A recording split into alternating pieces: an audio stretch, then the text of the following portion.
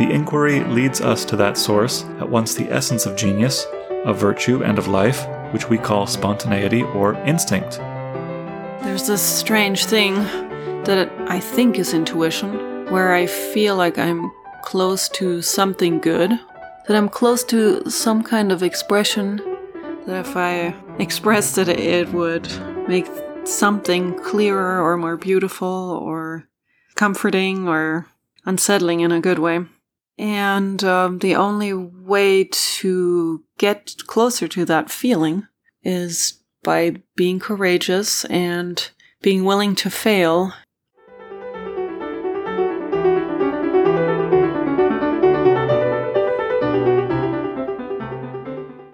Hi everyone. Today Claire and I will talk about Emerson's essay Self-Reliance and a little bit about his essay Compensation.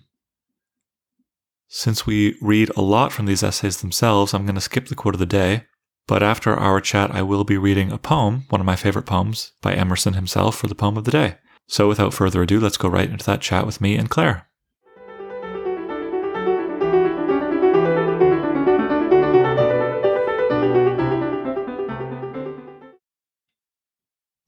So, Claire Agerbrand, author, painter, half-marathon runner, genius. Well. True or false? To believe your own thought, to believe that what is true for you in your private heart is true for all men, that is genius. Yes. I'm asking you as an authority. It's one kind of genius, to fully trust your own soul, your own heart and mind, and to respect the intuitions that we have, the thoughts we have. For example, with abstract art, I think a lot of the time we're so moved, but we're not sure why. And I think in those instances, it's because the artist trusted that the things that moved him or her are things that will also apply to every other human being. If you access your own humanity, you will be able to reach other people's humanities. This is the definition of genius, you think? Why is it so rare? It's rare because we start to depend on the teachings that we grew up with. We start to depend on the thoughts of other people, spiritual leaders or politicians or even just teachers, certain books that we love.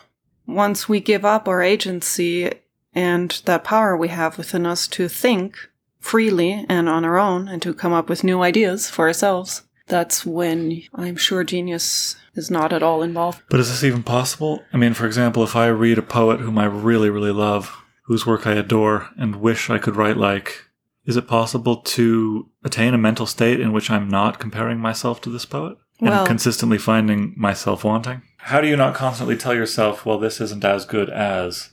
You probably do. A lot of the time, tell yourself that, but all you can do is trust that the thing that you are currently passionate about is worthwhile, that it has a place in the world. I mean, I totally believe this point. Emerson goes on to say, speak your latent conviction and it shall be the universal sense. That makes total sense to me. If you write from your own humanness, then other humans will respond to you because there's a universal humanity. And that makes sense to me. If you write from it or if you paint from it, sing from it, then it doesn't even matter if it's, say David Lynch. I connect with him in so many ways, even though some of his movies are... Well, but why can't everyone do this? Back to my question. We're only about 3 sentences into what I think is, one of my favorite pieces of writing ever. I've fully drunk the Emerson Kool-Aid. It doesn't really get better than this for me. And I did the ultimate act of reverence, and that is to Google Emerson t-shirts. So we're going to have to slightly do a better job pacing ourselves here, but this is a crucial point. It's central to Emersonian thought. To believe your own thought, to believe that what is true for you in your private heart is true for all men, that is genius. Why aren't all works of art genius? Well, of course it gets complicated. There's also... Not everyone's David Lynch. Talent has to be involved. If you take somebody who already has a talent, say, for example, and then you add confidence and authority in that self-reliance that Emerson speaks of, then the soul knows no limits. Confidence. Yeah, confidence that what moves you is important. Not important as in you are important, but that there is something there that expresses a human truth. Yeah, you're onto something. I mean, not every David Lynch movie is good. Not every Emerson essay is good. None of them are really bad, but you know what I mean. There are some outright horrible Frost poems, for example. So Yeah. my point there is to simply say that confidence in your own thought necessitates also understanding that many of those thoughts will fail. Yes. Right? Well, yeah. It's not that I would know exactly or have ever achieved this, but... The greatest works of art have an immediate authority about them. It's even hard to describe what that sense of authority even means, but...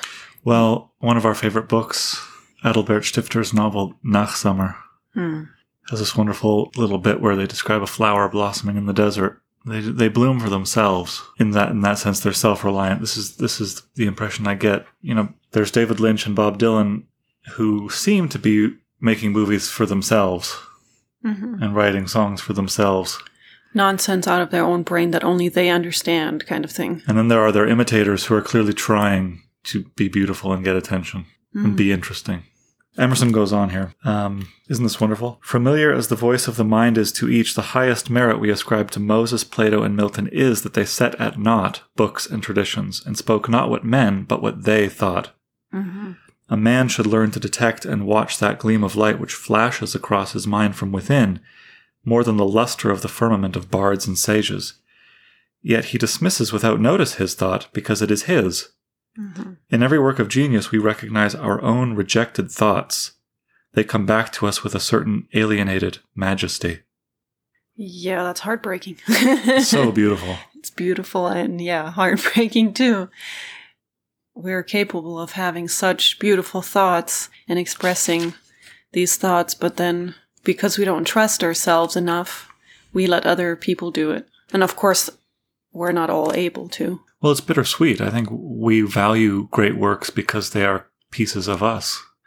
Yeah. You know what I mean? We hear some Bach prelude and we think, there's a bit of me in that. Yes. Alienated majesty. You know, it's like, that Yes. I am that. That is me. I need that. I know. This is why I think a lot of... I think it was Paul McCartney was saying that it was so weird when... It's really strange when people, meet him and they say, this song means so much to me because this and this happened. But it was his song and it was about his experience. But millions of people... my point is that we make art ours. It belongs to everyone who... Is human. Is human. God, Emerson says, God will not have his work made manifest by cowards. If there's something great out there, if there is inspiration, if there is beauty that could be expressed, then it's not going to come through me unless I boldly seize the opportunity and speak or write or paint or sing whatever I feel I need to. But why is courage necessary? What makes it so hard? It takes courage to go against the grain. And sadly, trusting our minds and our feelings is actually going against the grain quite a bit. Yeah. Because we're all so used to repeating the teachings of others. This is what Emerson says. He says, there are voices which we hear in solitude, our own inner self, the voice of our own inner self, but this voice grows faint and inaudible as we enter into the world. Society everywhere is in conspiracy against the manhood of every one of its members. Yes, against individuality. Whoso would be a man must be a nonconformist. Nothing is at last sacred but the integrity of your own mind. So, I'm not one of those people that likes this idea that art has to be quote-unquote original or genre-destroying or boundary-pushing. There's nothing like a great sonnet written in the year 2021. Right, but it can be something as simple as a cliché. That is the problem Emerson talks about. Defying cliché? Defying cliché, yeah. Following clichés is lazy thinking, and that, I think, is his main point. You cannot be a lazy thinker and just borrow everybody else's thoughts. So it takes courage to do that hard work. It is hard work. It is, yeah. But also, I think, going back to the failed songs or the failed poems, if you read all of Robert Frost, for example, or Whitman or Dickinson, I think one of the most obvious lessons is that they're only batting about 3 out of 10. Failed sports metaphor. I don't know. It's out of 1,000, I think. I don't know what this thing is. 300? The point is Took me a while to realize what you were talking about. Sports, yeah. Says the person who just ran a half marathon. You did a sports thing. I did. Do you want to interrupt our conversation and summarize your experience in a sentence or two? Really? I don't know. Do you? Oh, I guess if you're asking about it, but 3 days ago. Yeah, I'm an extreme introvert, but I do have to say that there was a really cool moment when we started where I saw like hundreds of runners in front of me, and behind me there were thousands of participants, but running in Provo Canyon, and it was completely biblical. It's a beautiful thing to see, especially after being quarantined and after coronavirus. Sometimes I like people. And that's what I like about Emerson. He really likes... He loves people. Yes. But it was good to see you out there running. I took the kids out there, I sat on the road, waved at you. Very hot. Yeah, it was really too hot, probably. What point was I trying to make? I was trying to make the point that you were saying it's difficult. God will not have his work made manifest by cowards. It's not easy to defy cliche. It's not easy to find... It's not easy to write a sonnet. It's not easy to paint a painting. Apprenticeship, doing the work of apprenticeship, is a commitment of time and effort. But I think another reason that it takes courage is because to read the collected works of Robert Frost, Emily Dickinson, Walt Whitman, any great poet, really, Wordsworth, my favorite, is to see people mostly failing. Yeah. So that's not easy. Yeah, you can have self-reliance and fail. You do. I mean, it's not optional. Yes. That's part of the process. Every great poem trails a string of failed poems. So to say to yourself, I will let myself fail, that's not easy. Yes. This is a great paragraph. Trust thyself. Every heart vibrates to that iron string. Accept the place the divine providence has found for you, the society of your contemporaries, the connection of events. Great men have always done so and confided themselves childlike to the genius of their age, betraying their perception that the absolutely trustworthy was seated at their heart, working through their hands, predominating in all their being. And we are now men, and must accept in the highest mind the same transcendent destiny, and not minors and invalids in a protected corner, not cowards fleeing before a revolution, but guides, redeemers, and benefactors, obeying the almighty effort, and advancing on chaos and the dark. This is so amazing. This is what your point that he loves humans. It's like, we don't, to say to yourself, well, I'm not Shakespeare, I'm a kid in a corner at the kids' table. Yeah, this is where the courage comes in. How dare we say that to ourselves? Mm-hmm. It's a form of self-abuse, you know what I mean? We are, in Emerson's words, guides, redeemers, benefactors, obeying the almighty effort and advancing on chaos in the dark. The sun rises for us the same way it rose for Shakespeare. I know. He's not saying only if you're Shakespeare is it worth respecting and honoring your mind. We are now men. He's a human, and so are you. It's extremely empowering. It's so wonderful. I shun father and mother and wife and brother when my genius calls me. I would write on the lintels of the doorpost, whim. I hope it is somewhat better than whim at last, but we cannot spend the day in explanation.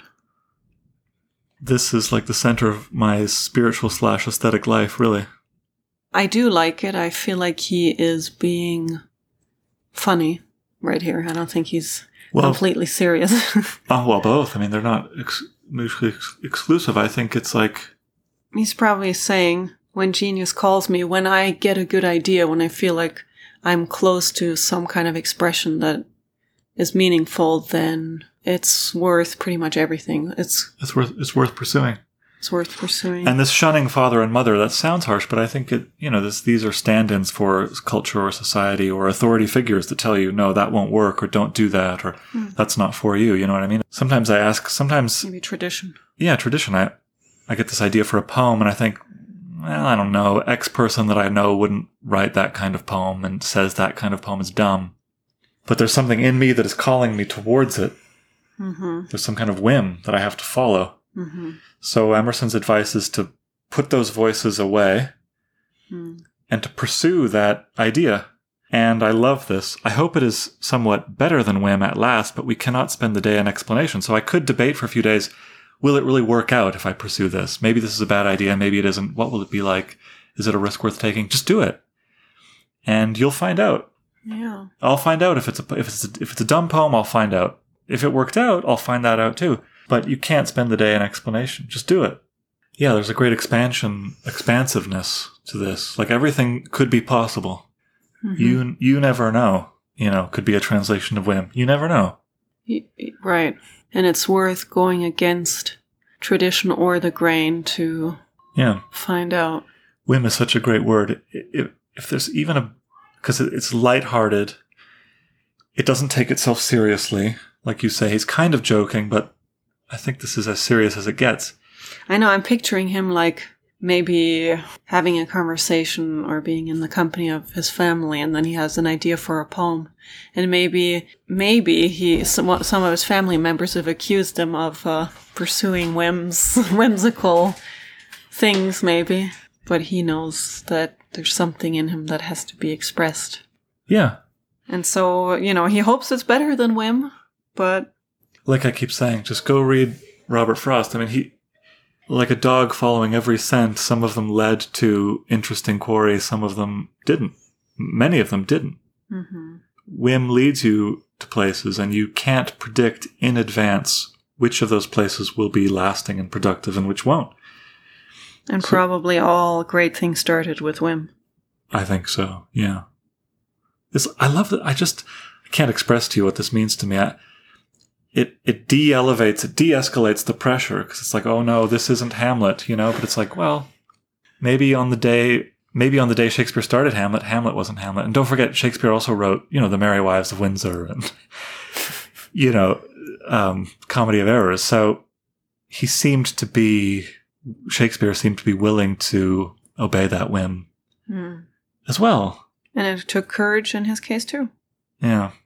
Emerson decries the trait of predictability. He says, if I know your sect, I anticipate your argument. I hear a preacher announce for his text and topic the expediency of one of the institutions of his church. Do I not know beforehand that not possibly can he say a new and spontaneous word? Do I not know that with all his ostentation of examining the grounds of the institution, he will do no such thing? Do I not know that he has pledged himself not to look but at one side, the permitted side, not as a man but as a parish minister? He is a retained attorney, and these airs of the bench are the emptiest affectation, while most men have bound their eyes with one or another handkerchief, and attached themselves to some one of these communities of opinion. This conformity makes them not false in a few particulars, authors of a few lies, but false in all particulars. Their every truth is not quite true. Their two is not the real two, therefore not the real four. That is so Wallace Stevens. How great is that? Wow. But also, in addition, those people who have proven themselves to be incapable of straying from the party line, whether that's a political party, a religious party, any kind of dogmatic institutional party. You see them locked inflexibly into this. And therefore, when they say something that is true, it's tainted. It's tainted truth. It's truth, but it's still unreliable. Their two is not two. It's not the real two. It just is so good. That's good. So a trustworthy person is a person who will stray and contradict themselves and piss people off and admit that they were wrong and have enemies in multiple camps and friends in multiple camps and require that thoughts always should be fresh. I can't express how wonderful this is. He gives Emerson gives Whitman the famous dictum about contradiction. This is what Emerson says: suppose you should contradict yourself, what then? It seems to be a rule of wisdom never to rely on your memory alone, scarcely even in acts of pure memory, but to bring the past for a judgment into the thousand-eyed present, and live ever in a new day. And then he says, leave your theory as Joseph his coat in the hand of the harlot, and flee. Ah, so you shall be sure to be misunderstood, a critic might say. And then Emerson says, well, is that so bad, to be misunderstood? Pythagoras was misunderstood, and Socrates, and Jesus, and Luther, and Copernicus, and Galileo, and Newton, and every pure and wise spirit that ever took flesh. To be great is to be misunderstood. Now, he's not inviting us necessarily to compare ourselves with these figures, but on the other hand, he is. We only limit our own potential, and it's the fear of appearing contradictory or insane that keeps us from being as great as we could be, each of us. That's why usually the extremely popular music or, for example, music is always the worst kind, because it follows certain rules that people are comfortable with, and there's very little... it's all about following a formula, and that's where self-reliance completely disappears, and anything interesting is just kind of dead, right? Because we can tell it's not being spoken by a human, but by an aggregation machine. So, but why is it so popular? Why do people like formulas so much? I can't answer that. It's comforting? I can't answer that. I don't know. People are afraid? The waves start billowing around my head, and I feel like I'm about to drown. It's too out of my depth. I just brought it up because of the, all the great thinkers are misunderstood. Well, Shakespeare was immensely popular. But probably misunderstood, too. I don't want to bring up Kurt Cobain now after you mentioned Shakespeare, but he was extremely disturbed by who his audience was. They were not the kind of people he wanted as his audience. Like the same guys who made his life miserable in high school or bullies. And Right. He wanted a different audience. So in a way, he was misunderstood. You know what I'm saying? I do know what you're saying. So I almost wonder if Shakespeare was also misunderstood and people maybe didn't care so much about the deeper meanings as some of the more superficial pleasures.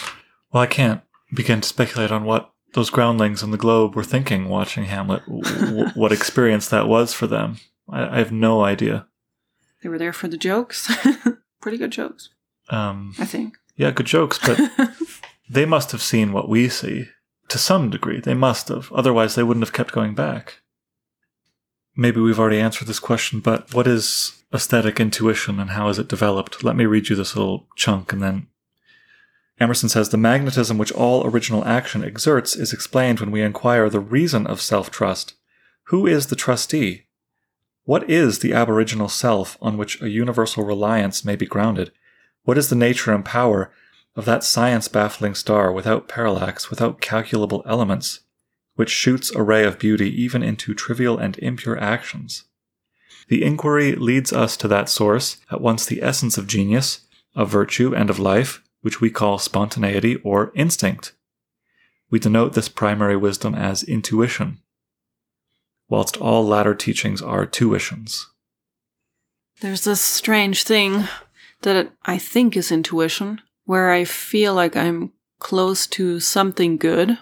I know I'm being very general, but that I'm close to some kind of expression that if I expressed it, it would make something clearer or more beautiful or comforting or unsettling in a good way. And the only way to get closer to that feeling is by being courageous and being willing to fail in trying to express it in whichever way you usually express things. But is it inborn? Is it trained? Do you nurture this? Does it grow? I'm sure it's inborn. I'm sure we all have it. But in embryo? Is it inborn in its fully ripened state? Well, I don't know. I'm asking you because I think for most of our marriage until maybe recently, you've been the standard bearer for intuition. You've been more Emersonian, pretty much, for our entire marriage. I used to condescendingly and quite arrogantly scorn this idea of artistic intuition. I mean, this hasn't been a source of conflict, but we have been the kind of classical versus romantic. I've always believed in apprenticeship, rules, practice, order. And I've come to also really value those things. I think, in fact, one of the greatest ways to access intuition is by having a routine. If you don't put yourself in the way of happy accidents, they're not going to happen. Yeah, early on and for a long time thought intuition was hipster nonsense, mumbo jumbo. It means nothing, and it's what artists say when they want to sound cool. There's very few good definitions. I don't think I've ever read like one that made a lot of sense. I mean, is it the subconscious? I have no idea. I don't know, and so I always hid. I don't know if I knew I was hiding, but I guess I was hiding behind this classical idea of, yes, polished order, a craft that can be learned without intuition. That good art has rules, ratios, proportions. Mm-hmm. And if you learn these ratios and proportions, you can make great art. There is this underbelly. There is this dark realm. There is this foggy, primal, womb-like forest out of which I think the best ideas burble and crawl and lurch. And they are what makes art great. I think so. It's that foggy, whatever all that stuff is you just said. Burble, gerbil. Well, yeah. What words have been called? The subconscious is maybe the latest word for it. Mm. I don't know if a purely kind of classical art could last. This is Nietzsche's Dionysian, Apollonian.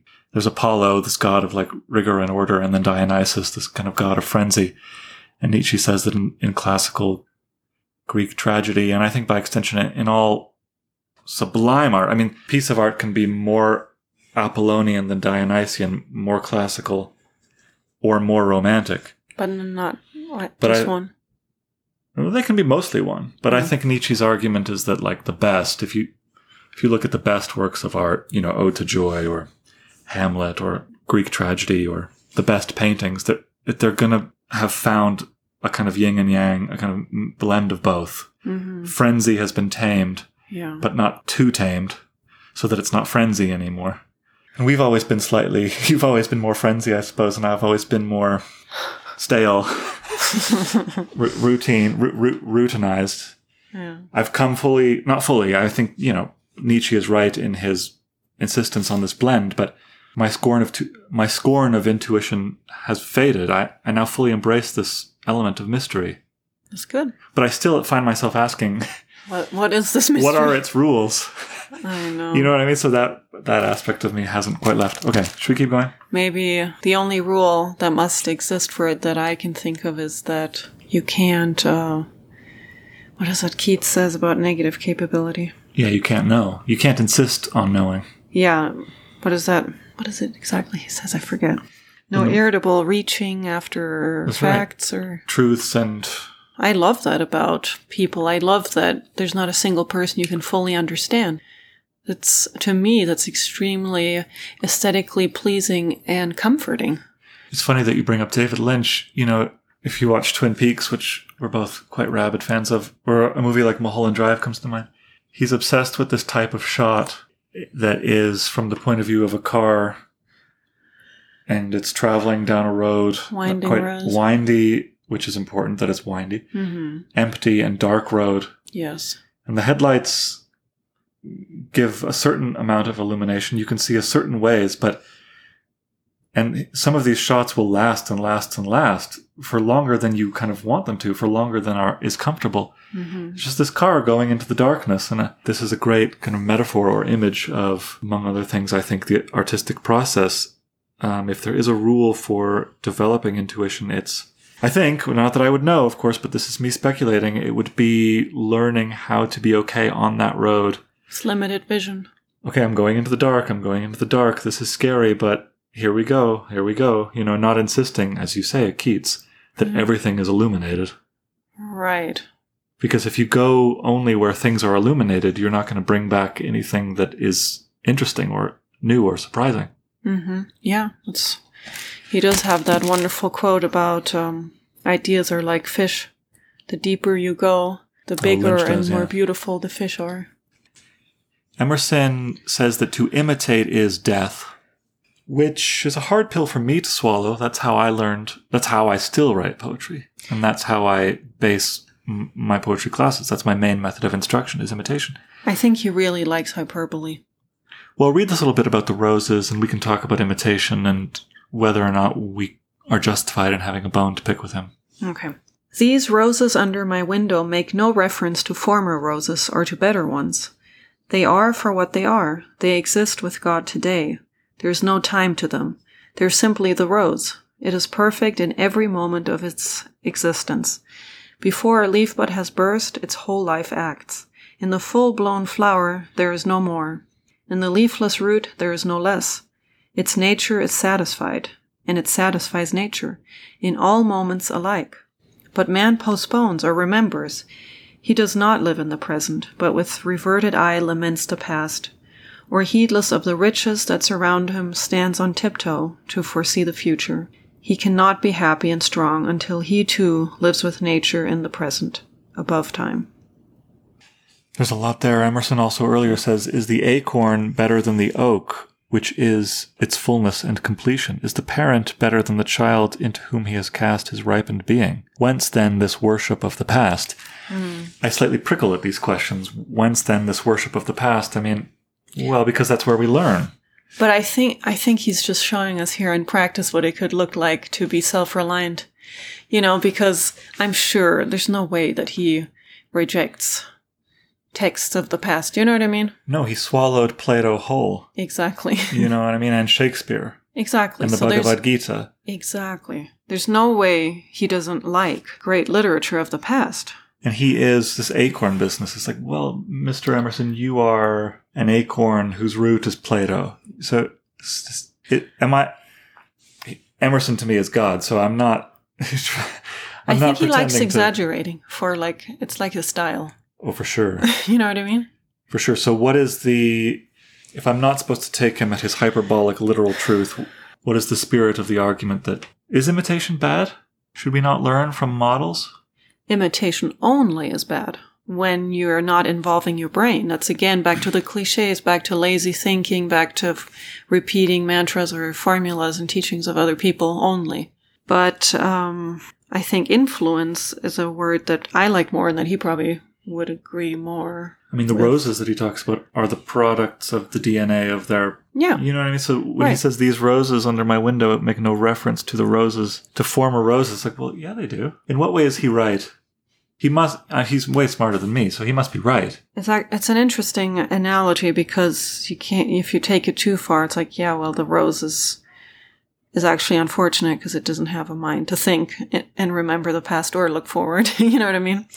But right. I mean, every metaphor falls apart. But what is the point he's trying to make? The rose has going for it is that it does not rely solely on the past, on words, on other people's ideas to be itself, to be beautiful, to be a rose. Yeah.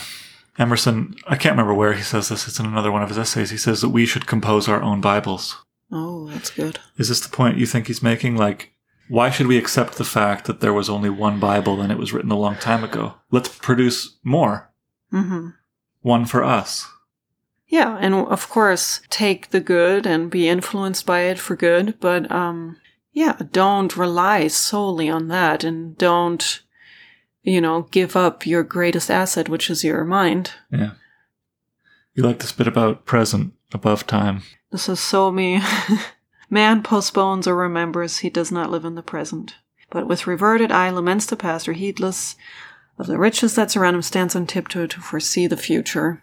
I love how empowering this is of the present moment. We so often think, well, if I lived in a different place, a different time, if everything was different, maybe I could make something more beautiful or be something else. But he seems to be saying that right now, this is as good a moment as any, or the best moment. Well, for us, it's better than most moments really have ever. I mean, Shakespeare, can you imagine? It's like I'll wait till bubonic plague is gone. You know what I mean? Well, yeah. And I'm not living in this flea-infested city. Well, yeah, but even for him, he could have gotten sick, the next day. So for him, now was the best time to write his masterpieces too. Yeah, he clearly knew that. Yeah. Life only avails, not the having lived. Yeah, I love that a lot. Sometimes I catch myself wanting to live, another 100 years. I'm like, well, what if I could live till I was like 105? Some people do. And then I'm like, yeah, but, once I reach that age, it's not like having lived 105 years necessarily makes my life better or makes the present moment better. Mm-hmm. Or like Aurelius says, it doesn't matter how long you live, it's how well you live in the moment, because you can only ever live in the moment. Right. Emerson has this wonderfully imagined dialogue between a person and his or her, family, parents. He says, say to these people, O father, O mother, O wife, O brother, O friend, I have lived with you after appearances hitherto. Henceforward, I am the truths. I appeal from your customs. I must be myself. I cannot break myself any longer for you or you. If you can love me for what I am, we shall be the happier. If you cannot, I will still seek to deserve that you should. And then this wonderful bit that I love, I've quoted it before on this podcast. If a person fails, don't worry. He has not one chance, but 100 chances. I know. I love that too.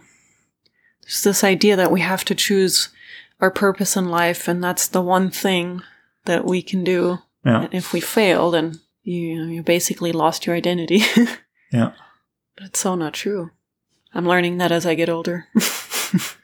Emerson says, prayer is the contemplation of the facts of life from the highest point of view. Yeah, you really like that because you wrote wow with 3 exclamation prayer is marks next to it. Listen, prayer is the contemplation of the facts of life from the highest point of view. It's incredible. It's looking at the entire cosmos, the one thing. In an eternal perspective. From an eternal bird's eye view and learning over a lifetime to be okay with it. Contemplating it. Emerson continues, it is the soliloquy of a beholding and jubilant soul. It is the Spirit of God pronouncing his works good. We should kind of go faster, shouldn't we? He's down on travel. Why is he down on travel? Again, there's lots of hyperbole here, which is wonderfully charismatic. And he's doing that thing. I'm sure he's purposely going against the grain, of... Yeah, he traveled all over the place. Yeah. I mean, it's kind of fun, honestly. I know this impulse in myself. Subvert things just for the sake of subverting. Well, because it surprises people. But not just for that. He is making a serious point that he believes in, I think. But I think it's a really cool move to make in writing because you catch people off guard when you say traveling is the fool's paradise. Because you're like, wait, but traveling is universally acknowledged to be a good thing. We go to Europe expecting to be cured of our mortality, expecting to be renewed, uplifted. But we carry ruins to ruins, he says. We're still the same old dumb. Carry ruins. That is so cool. Carry ruins to ruins. That's the best. You carry your own... idiocy. Carry your own pyramid to the pyramid. Well, no, I don't know. Yeah, I don't know about that. I think it's way more pejorative. Well, but he's really good at being funny. Or not. But let me stop myself. Having a huge kernel of truth in there. Or not. You're right, though, because inside of us we have, the kingdom of God is within you. That's his whole philosophy. So you are right. You carry within you something better than the pyramids. Yeah, I am right. Should I read this or? Well, no, maybe for the sake of time, we've summarized it. But I do love when he says, my giant goes with me wherever I go. Meaning? In travel. My giant, whether that means like my troubled soul giant or my worries giant. It's like, I think we've even mentioned this before in the podcast, that funny New Yorker cartoon. A couple sitting on a beach and one says, oh no, we're still us. So funny. That's exactly what I realize every time I travel to some kind of beautiful destination. I'm like, oh yeah, I'm a grump. I'm still a grump. It's still a pain. Doing stuff is still such a pain. What does this mean? That which each can do best, none but his maker can teach him. No man yet knows what it is, nor can till that person has exhibited it. Where is the master who could have taught Shakespeare? Where is the master who could have instructed Franklin, or Washington, or Bacon, or Newton? Every great man is a unique. The Scipianism of Scipio is precisely that part he could not borrow. Shakespeare will never be made by the study of Shakespeare. Do that which is assigned you, and you cannot hope too much or dare too much. Yeah, I really like that. I think he's right. I'm being a kind of snark here in the margin. When he writes, where is the master who could have taught Shakespeare, I wrote, well... Homer, Marlowe, Ovid, the Bible, Sophocles, Montaigne, Wyatt, Surrey, Chaucer. That question has clear answers.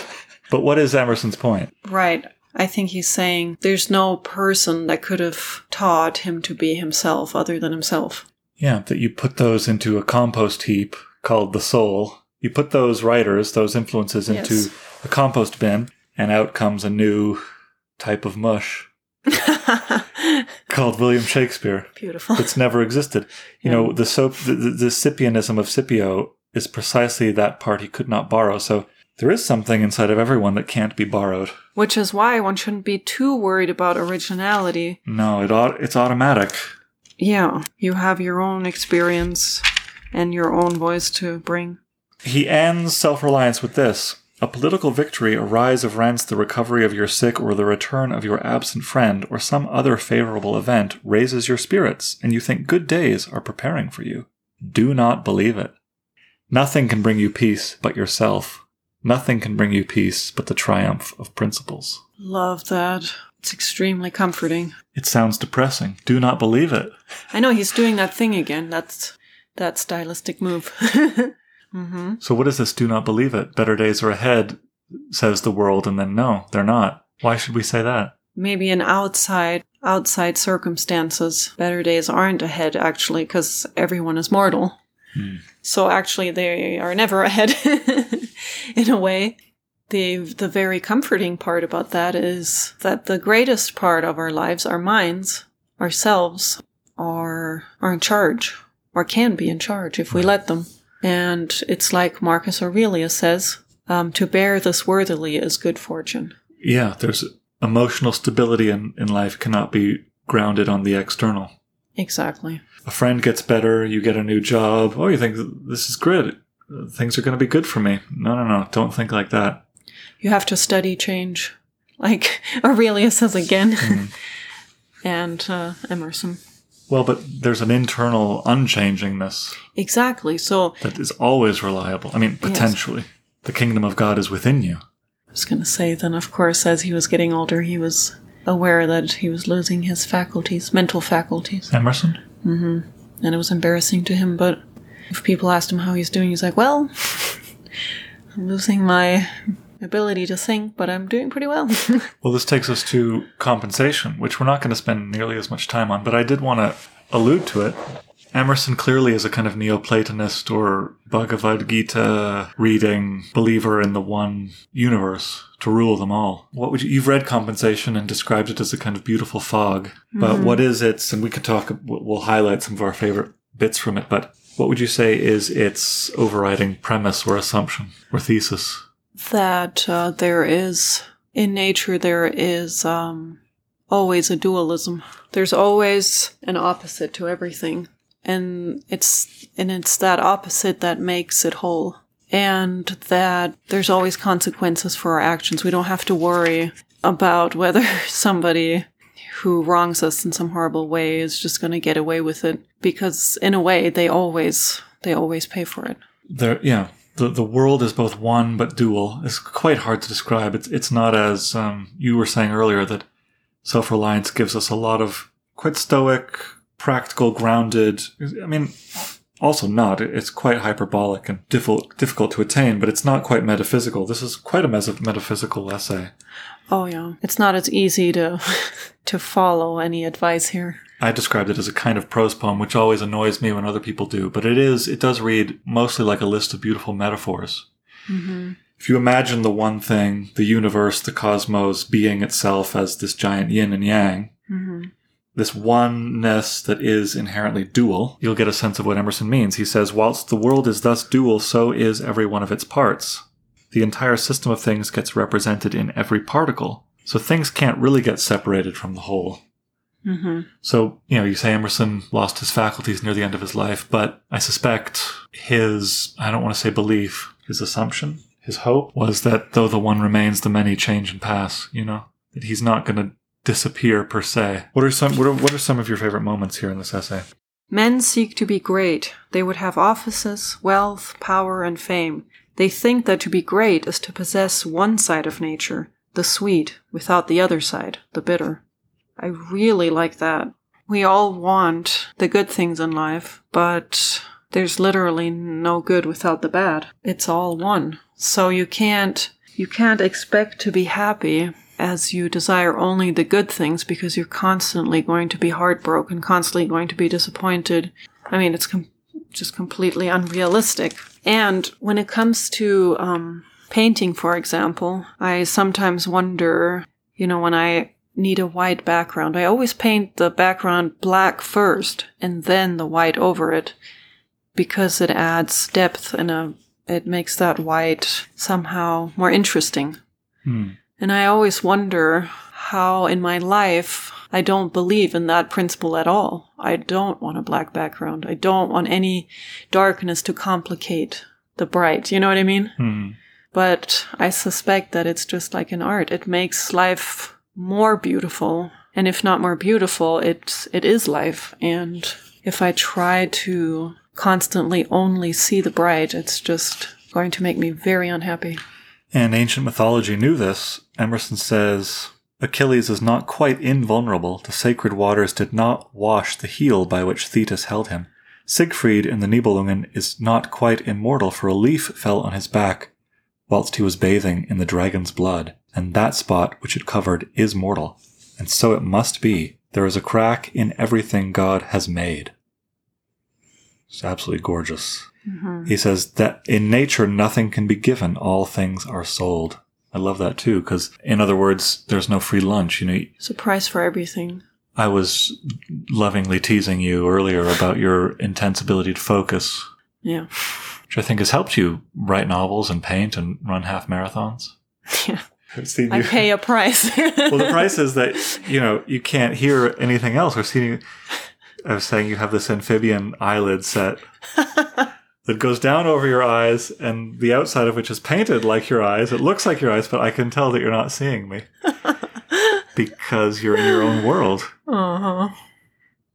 And it's extremely frustrating to be snapped out of it. Like with my kids, I purposely paint while they're busy doing something and I know they won't disturb me. Because when they do, it snaps me out of it feels like I'm coming from 1,000 miles away. Yeah. I don't have that. I can't do the same thing for more than 40 minutes without having to do something else. Yeah. So Emerson is teaching us, I think, that these are 6 of one and a half dozen of the other. This is the same thing. You're getting benefits and paying a price, and I'm getting benefits and paying a price, but the math is equaling out. I'm getting different benefits, but paying a different price, and you're getting different benefits and paying a different price, but... The good are befriended even by weakness and defect. As no man had ever a point of pride that was not injurious to him, so no man had ever a defect that was not somewhere made useful to him. The stag in the fable admired his horns and blamed his feet, but when the hunter came, his feet saved him, and afterwards, caught in a thicket, his horns destroyed him. Every man in his lifetime needs to thank his faults. I love that. There are certain Shakespeare plays where I think, that was too convenient. The marriage was pathetic. Come on, this scene was a filler scene. This character is unbelievable. But these endear us to him even more. These you were saying about our kids, it's like faults and all. We want them faults and all. We want them to be that configuration of traits. Faults, not just in wrong, not necessarily wrong actions, but they're little imperfections. Yep. I would die if my daughter lost her lisp. It makes her about 90% cuter. They've been saying interesting for about 8. Our son. We don't correct him because why? That's the cutest. There can be no cheating. So Emerson claims there can be no cheating. All crimes are paid for. Yes, what is that bit with the glass? He says, commit a crime and the earth is made of glass. Everyone will know that you committed a crime. It's like he read Crime and Punishment before Crime and Punishment was written, Commit a crime and it seems as if a coat of snow fell on the ground, such as reveals in the woods the track of every partridge and fox and squirrel and mole. You cannot recall the spoken word. You cannot wipe out the foot track. You cannot draw up the ladder so as to leave no inlet or clue. Some damning circumstance always transpires. Karma. This is, he's been reading the Bhagavad Gita. We reap what we sow. It might take decades. It might even be retroactive. It might be damage to our reputation, but it's not. I like that bit about there's a crack in everything that God made. Yeah. I wonder if Leonard Cohen there's a crack in everything. That's how the light gets in. Probably. My question is, I'm fully willing to admit that there's opposites in everything. You can't have the good without the bad. But how can you be okay with that how can you celebrate that fact without feeling like you're celebrating the darkness? Like, you don't want to go so far as to say, I'm really grateful for the darkness. Because I'm not. I'm not grateful for evil. I don't know. I mean, we might need to be grateful for evil. Otherwise, goodness doesn't stand out. This is your painting thing. Like, listen to him quote you here. There is a deeper fact in the soul than compensation, to wit, its own nature. The soul is not a compensation, but a life. The soul is. Under all this running sea of circumstance, whose waters ebb and flow with perfect balance, lies the aboriginal abyss of real being. Essence, or God, is not a relation or a part, but the whole. I love that so much. You know, what is God? It's Krishna right there. It's the thing. It's the one thing. Being is the vast affirmative, excluding negation, self-balanced, and swallowing up all relations, parts, and times within itself. Nature, truth, virtue are the influx from thence. Vice is the absence or departure of the same. Nothing, falsehood, may indeed stand as the great night or shade on which, as a background, the living universe paints itself forth. Oh, wow. But no fact is begotten by it. It cannot work, for it is not. It cannot work any good. It cannot work any harm.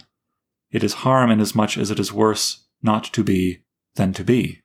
We feel defrauded of the retribution due to evil acts because the criminal adheres to his vice and contumacy and does not come to a crisis or judgment anywhere in visible nature. There is no stunning confutation of his nonsense before men and angels. Has he therefore outwitted the law? Inasmuch as he carries the malignity and the lie within him, he so far deceases from nature. In some manner there will be a demonstration of the wrong to the understanding also. But should we not see it, this deadly deduction makes square the eternal account. Well, no, I think that there is an eternal account, and we don't see the math being done, but it's being done. I know this is... Prayer is the contemplation of the facts of life from the highest point of view. I think that's what it means. Well, I will just close this little chapter before we finish up here by reading what Emerson himself says. So do we put our life into every act. The true doctrine of omnipresence is that God reappears with all his parts in every moss and cobweb. The value of the universe contrives to throw itself into every point. If the good is there, so is the evil. If the affinity, so the repulsion. If the force, so the limitation. Thus is the universe alive. All things are moral. That soul which within us is a sentiment, outside of us is a law. We feel its inspiration. Out there in history we can see its fatal strength. It is in the world, and the world was made by it. Justice is not postponed. A perfect equity adjusts its balance in all parts of life. I'm almost done. The world looks like a multiplication table or a mathematical equation, which, turn it how you will, balances itself. Take what figure you will, its exact value, nor more nor less, still returns to you. Every secret is told, every crime is punished, every virtue rewarded, every wrong redressed, in silence and certainty. What we call retribution is the universal necessity by which the whole appears wherever a part appears. If you see smoke, there must be fire. If you see a hand or a limb, you know that the trunk to which it belongs is there behind. I'll let those words speak for themselves. I want to finish here with this little thing about appropriation because I love it so much. The heart and soul of all men being one, this bitterness of his and mine ceases. That's quite lovely. If there's one thing, there's no yours or mine, right? So jealousy can end. His is mine. I am my brother and my brother is me. If I feel overshadowed and outdone by great neighbors, I can yet love. I can still receive, and he that loveth maketh his own the grandeur he loves. Thereby I make the discovery that my brother is my guardian, acting for me with the friendliest designs, and the estate I so admired and envied is my own. It is the nature of the soul to appropriate all things. This is important, I'll reread it. It is the nature of the soul to appropriate all things. Jesus and Shakespeare are fragments of the soul, and by love I conquer and incorporate them in my own conscious domain. His virtue, is that not mine? His wit, if it cannot be made mine, it is not wit. Well, that's good. It's too good. There's no such thing as appropriation. If you can see it and love it, it is a part of you.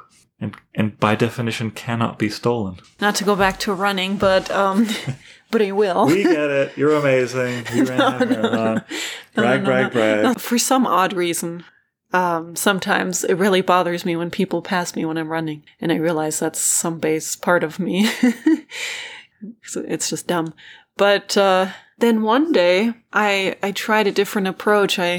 Some people were passing me, and I thought, if we were, part of a family and we were trying to outrun some antelope so that we could bring them home for food, then I would be very grateful to my brothers or sisters for being faster than me, because they would be helping me.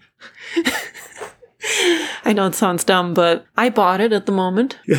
When he sees his neighbors have something that he doesn't or whatever, or he's envious, then right. He realizes that it's your victory too. Yeah. So another human's victory is yours because you're a human too. Humans are capable of beautiful, great things. And the beauty of others is yours. Yeah. For whom else is Shakespeare? It's for me. Right. Isn't it? Yeah. I love that. If it's not your wit, it's not wit. Right. If it doesn't... So good. If it doesn't relate to you and you don't connect with it, then... We only see what we are. This is the point. Yeah. We only see what we are. That's why you have to put your humanity into everything you do. You have to trust yourself. We've talked a long time here. We've cast a wide net. What impact has Emerson made on you? He has changed my life again and again. Well, I bought a t-shirt. So the transformation doesn't get more profound than that. No, it honestly, not to be cheesy, it has made me probably 60% prouder of being a human. And not proud in a bad way, but I feel empowered, and I feel like my mind is something sacred, and I should prize it. Capable of untold greatness. Mm-hmm. Everyone's mind. Everyone's. And the only excuse is fear, which is not nothing. It's not overcomable, in a day, but also, on the flip side, isn't insurmountable. It is surmountable. And not to squander this amazing gift by not thinking or by letting other people do all of the thinking for me. Yeah, and to know, in the compensation essay, don't worry. Your beauty will out itself. And the gifts of others are a gift to you. Exactly. And they don't take away from anything. Right. I think it's possible he's the fountainhead of everything good in American culture. Did he... Everything. Did he inspire Melville? Because... Everyone, I'm sure. There's a whale and a harpoon in this. Yeah, Melville, Frost, everyone, like I say. Everything good about America. It's quite an American essay, isn't it? We should shut up. We've been going on too long, but this kind of It's the part of America that I really love. Yes, you are Swedish. Swedish family growing up in Germany. Yeah. Quite a uniquely, and I'm from Canada, so as two outsiders, we can kind of say, Canada's more like America. But I'll also, actually, you know what? Here we go. I can't shut up. It's okay, they want to listen to us. In this way, actually, this is maybe the way in which Canada is the most differentiated from America, because Canadians are stereotypically self-deprecating, self-stifling, gentle. We people pleasers. We don't want to cause a ruckus. No trumpets. No trumpets. No, please don't. Everything is fine. No calling attention to ourselves. We just want to get along. Mm-hmm. That's why you say sorry so much. Yes, that's why we apologize so much for no reason. Don't think this could have been written by a Canadian, because we don't have this wonderfully aggressive, to use Whitman's word, yop. Yeah. we are writing the new Bibles.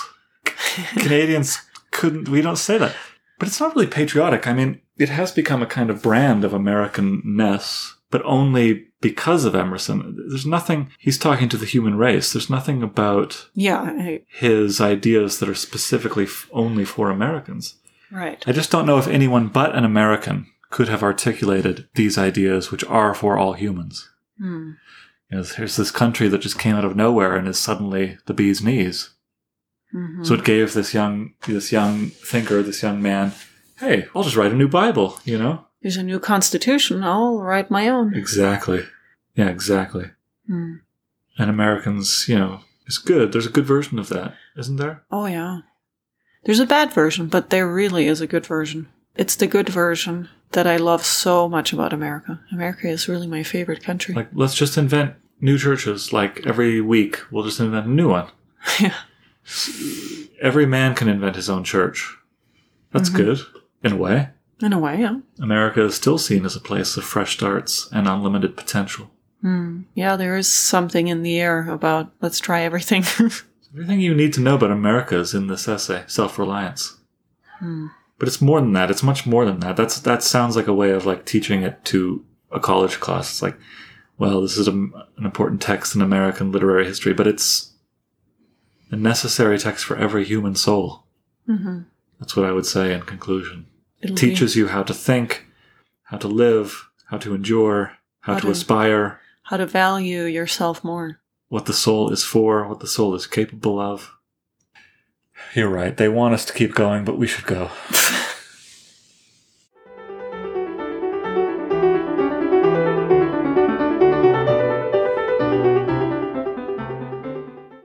One of Ralph Waldo Emerson's most beloved poems is called The Snowstorm.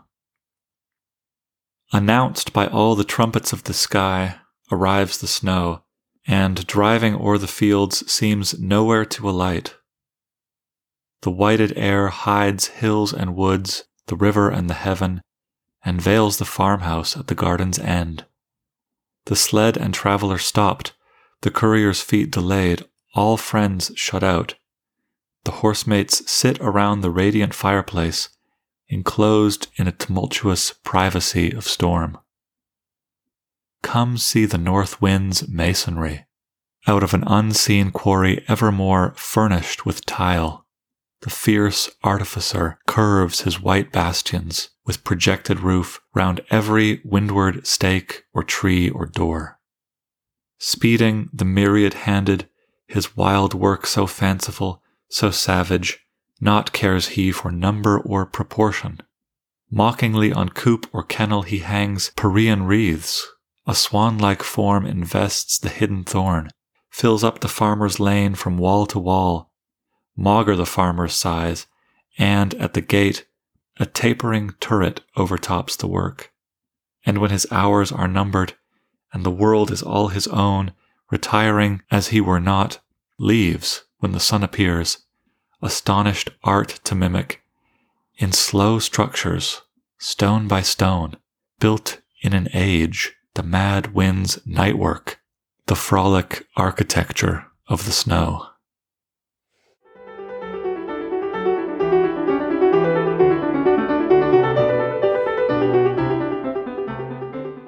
I hope you enjoyed that chat and that poem. I'm not sure what Claire and I will be reading next or when, but in the meantime, I hope that you keep reading and keep enjoying whatever it is that you read.